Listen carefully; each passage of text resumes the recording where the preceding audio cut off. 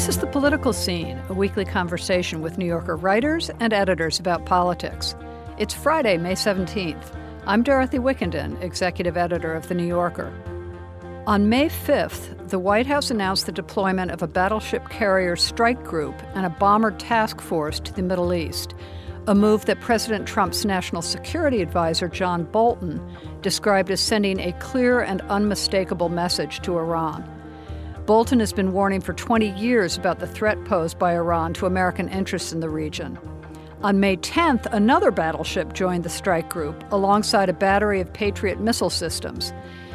This Wednesday, the State Department ordered the partial evacuation of the U.S. Embassy in Baghdad in response to Secretary of State Mike Pompeo's announcement that the administration had received intelligence of Iranian activity that may put American facilities and personnel at risk. In September 2018, a few months after joining the administration, Bolton had this to say. According to the mullahs in Tehran, we are the great Satan, lord of the underworld, master of the raging inferno.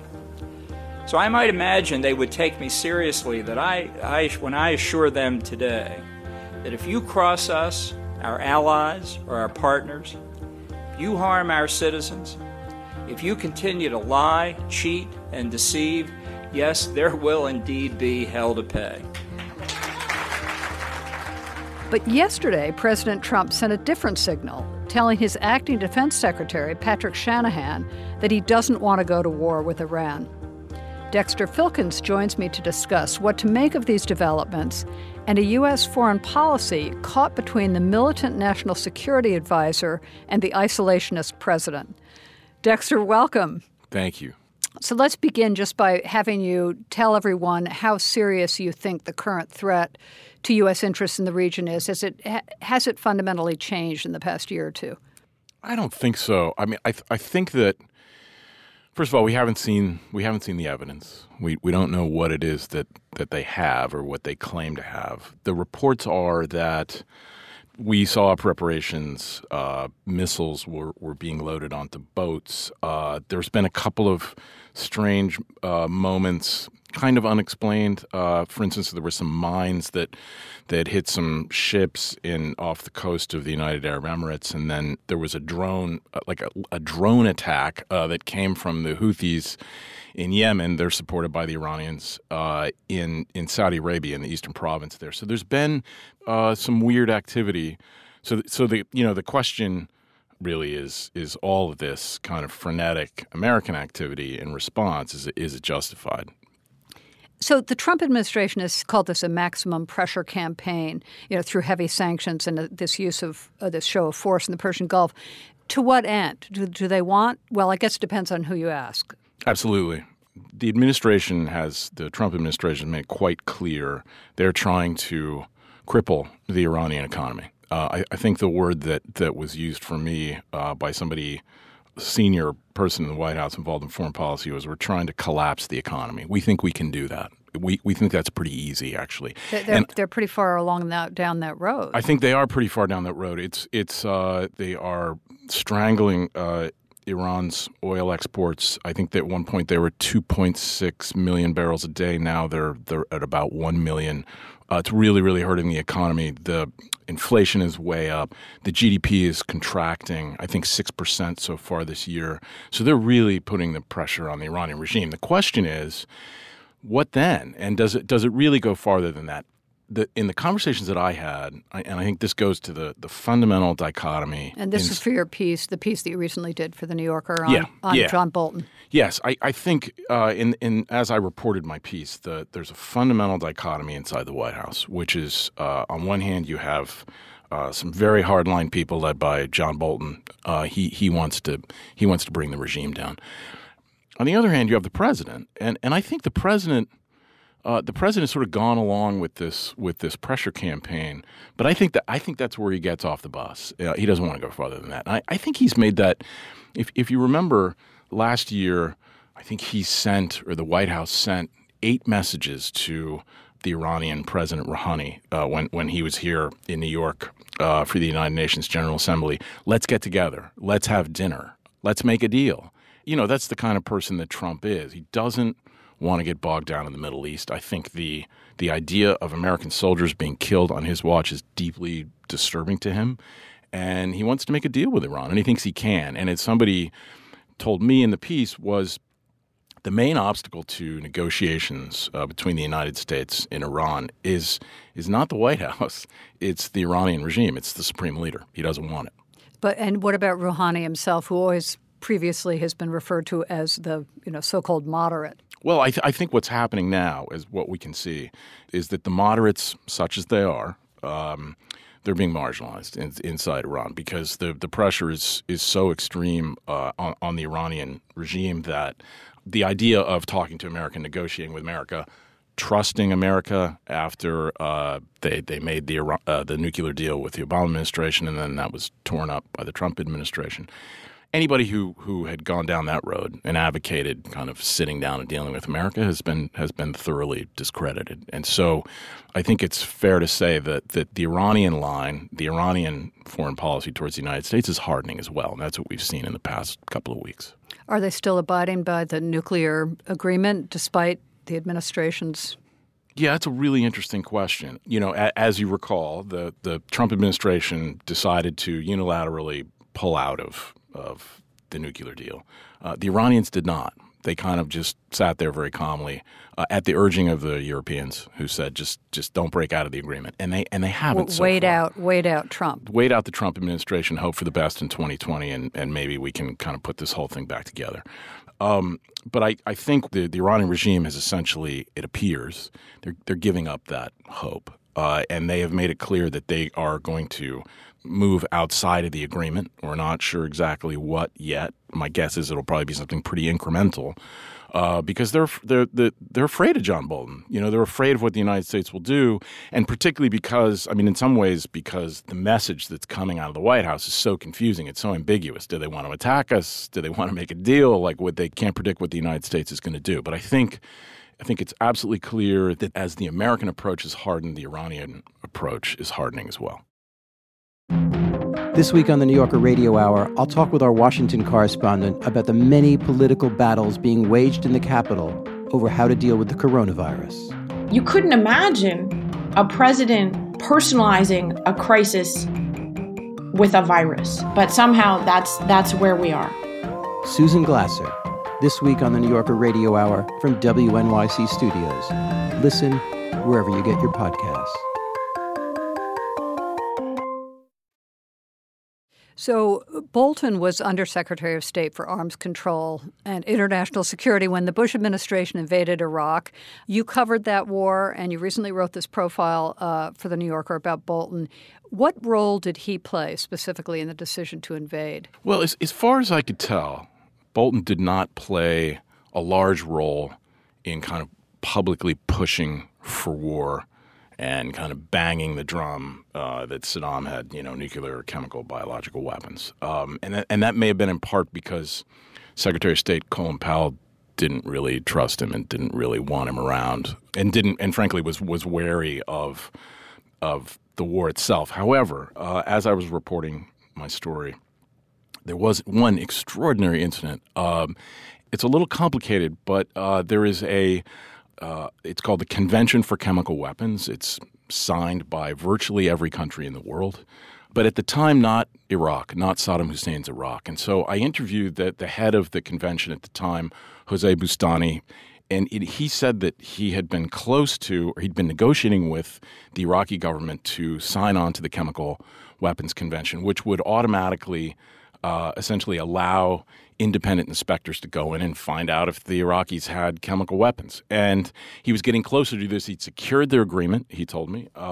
And then one day in Brussels, John Bolton showed up in his office and said he'd been sent there by Vice President Dick Cheney and, closed the door and sat down. And he said, "We want you to resign." And Bustani refused, he told me, and then said, I think the really shocking thing, Bolton threatened my family. He said, we know where your wife lives. We know where your sons are. We know where your daughter is. We want you to resign. Bolton does deny this story. He does. I found Bustani to be very credible. Bolton left, and then the United States, the White House, orchestrated Bustani's removal. So those inspections never happened. So it's a pretty striking moment there. You have another good quote in the piece by Lawrence Wilkerson, who was Colin Powell's chief of staff, and he told you everyone knew that Bolton was Cheney's spy. Inside the State Department. Yeah. It's clear, I think, that Bolton was forced on Colin Powell at the State Department. You got to take him, and they didn't want him, and he caused a lot of problems when he was there. What's Bolton's relationship now with Secretary of State Mike Pompeo? I think on this question on Iran, I think they're pretty united. I think what's remarkable right now in the Trump administration is there's a lot of open space in foreign policy. We don't have a permanent Secretary of Defense. We don't have a Secretary for Homeland Security. We don't have an ambassador to the United Nations. Foreign policy is kind of wide open. So it's basically Bolton and Pompeo. I think they're pretty united on Iran. And so I think the picture that emerges over the past couple of weeks is Bolton and Pompeo together are kind of pushing this very hardline policy against Iran. And Trump's not really paying attention, sort of signing off on it. And then this week, as we saw, kind of President Trump clued in. He didn't like what he saw. And he doesn't like the reporting about it either, which makes it seem as though he is not driving American foreign policy. Bolton is. And that's always a dangerous position to be in as an advisor to the president, as we've seen. I think it's pretty clear there's some tension there. Trump has gotten sick of and rid of so many of the people around him that you have to wonder whether Bolton is not is now falling into that same category. Let's talk about North Korea. Just a couple of months before Bolton entered the White House in April 2018, he called for a preemptive war with North Korea, saying that we needed to attack before it was too late. But President Trump just then was preparing for his summit with Kim Jong-un in Vietnam. So again, this is an example where they're totally at odds. Poles apart. I mean, it's remarkable when you think about it. Bolton has been calling for preemptive strikes on North Korea. And he signs up with an administration that is essentially just like Iran, really, I think ultimately wants to make a deal. And so there's this really striking moment where the president goes to Hanoi to meet the North Korean leader to kind of sit down and talk about this with John Bolton. John Bolton sits down at the table with him. And for the past 20 years, Bolton has been chortling at, dismissing, ridiculing any American president or diplomat who did precisely the same thing. And there Bolton was at the table. So let's talk briefly about Syria. During Bolton's first week in office, I believe, Bashar al-Assad's regime dropped chemical weapons into the suburbs of Damascus. What were the internal administration deliberations about how to respond? That must have been, hair-raising from Bolton's from everyone's perspective. But did Bolton have any effect on how we responded? Well, what struck me and what has really turned out, I think, to be quite remarkable was that at the time, and this was May of last year, Secretary of Defense Jim Mattis was still in the job. What emerged as I reported the piece was that Mattis was slow walking and ignoring and just kind of refusing any number of orders and requests from the White House that he thought were too provocative or potentially causing some instability or the threat of war. And so what happened in this case was when Assad used chemical weapons, the White House immediately put in a request and said, give us some options for military responses. Give us a range of options. What did Mattis do? He sent one option to the White House. Here's your option. And that with like a couple of modifications was essentially what they did. So you could see what Mattis was doing. Mattis was worried about Bolton. He was worried about the dynamic inside the White House. Is this thing going to get out of control? Are they going to go too far? I'm not going to let him do it. Let's talk about the Western Hemisphere. Bolton has called Cuba, Nicaragua, and Venezuela the troika of tyranny. But in Venezuela, as in North Korea, the administration's strategies haven't worked exactly the way Trump would have liked them to. It's really strange. I went with Bolton to Coral Gables, Florida, just a couple weeks ago. And he gave this kind of, podium-pounding speech about the Troika of Terror and about regime change in Venezuela. And this was kind of as Juan Guaido, the opposition leader in Venezuela, was kind of – he appeared to have the momentum. He appeared to have the military on his side. And kind of the White House was kind of – they're pretty foursquare behind him, urging him on. And then nothing happened. And so I think they moved on from that. But I think Trump hasn't moved on, though. Your reporting and other reporting shows that he was really pissed off, that they pushed it very hard and then they failed what they were. To me, what's interesting about Venezuela and what was interesting in particular about the trip that I took with Bolton down to South Florida was when watching Bolton up there in front of a group of Cuban exiles and kind of pounding the table and railing against the Cuban regime and the Venezuelan regime in Nicaragua, it felt like a campaign speech for 2020. That's what it felt like. It seemed to me to be more about domestic politics than about foreign policy, and which is unusual for a national security advisor. But I think you have to look ahead and you have to look at Florida. Florida's going to be crucial, as it always is. It's going to be really close, as it always is. And there are 1.5 million Venezuelans and Cubans and Nicaraguans in Florida. It's a crucial constituency. And so when they go down and pound the table and say the Troika of Terror, we're going to do regime change, by and large, that community in Florida loves it. They love to hear it. And so that's what it felt like to me. It was wasn't really a foreign policy speech. It was a campaign speech. So what do we know about Patrick Shanahan?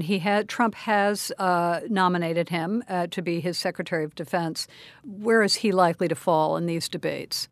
He's kind of unknown on this. He came from the private sector. He came from the airline industry. Didn't come from the Pentagon itself, or didn't come from the military. So he's kind of unknown here. He's still acting. He hasn't been confirmed by the Senate yet. He's been nominated.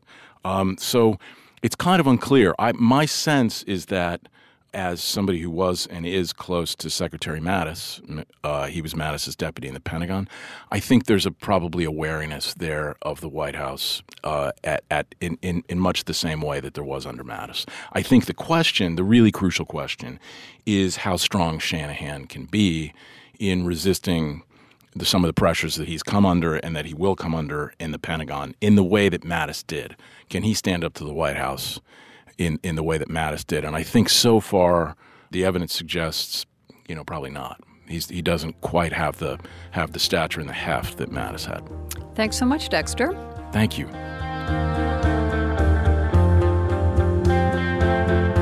Dexter Filkins is a staff writer at The New Yorker and the author of The Forever War. This has been The Political Scene. You can subscribe to this and other New Yorker podcasts by searching for The New Yorker in your podcast app and find more political analysis and commentary on NewYorker.com. Feel free to rate and review us on Apple Podcasts. Our theme music is by Russell Gillespie. This program is produced by Alex Barron for NewYorker.com with assistance from Kylie Warner. I'm Dorothy Wickenden.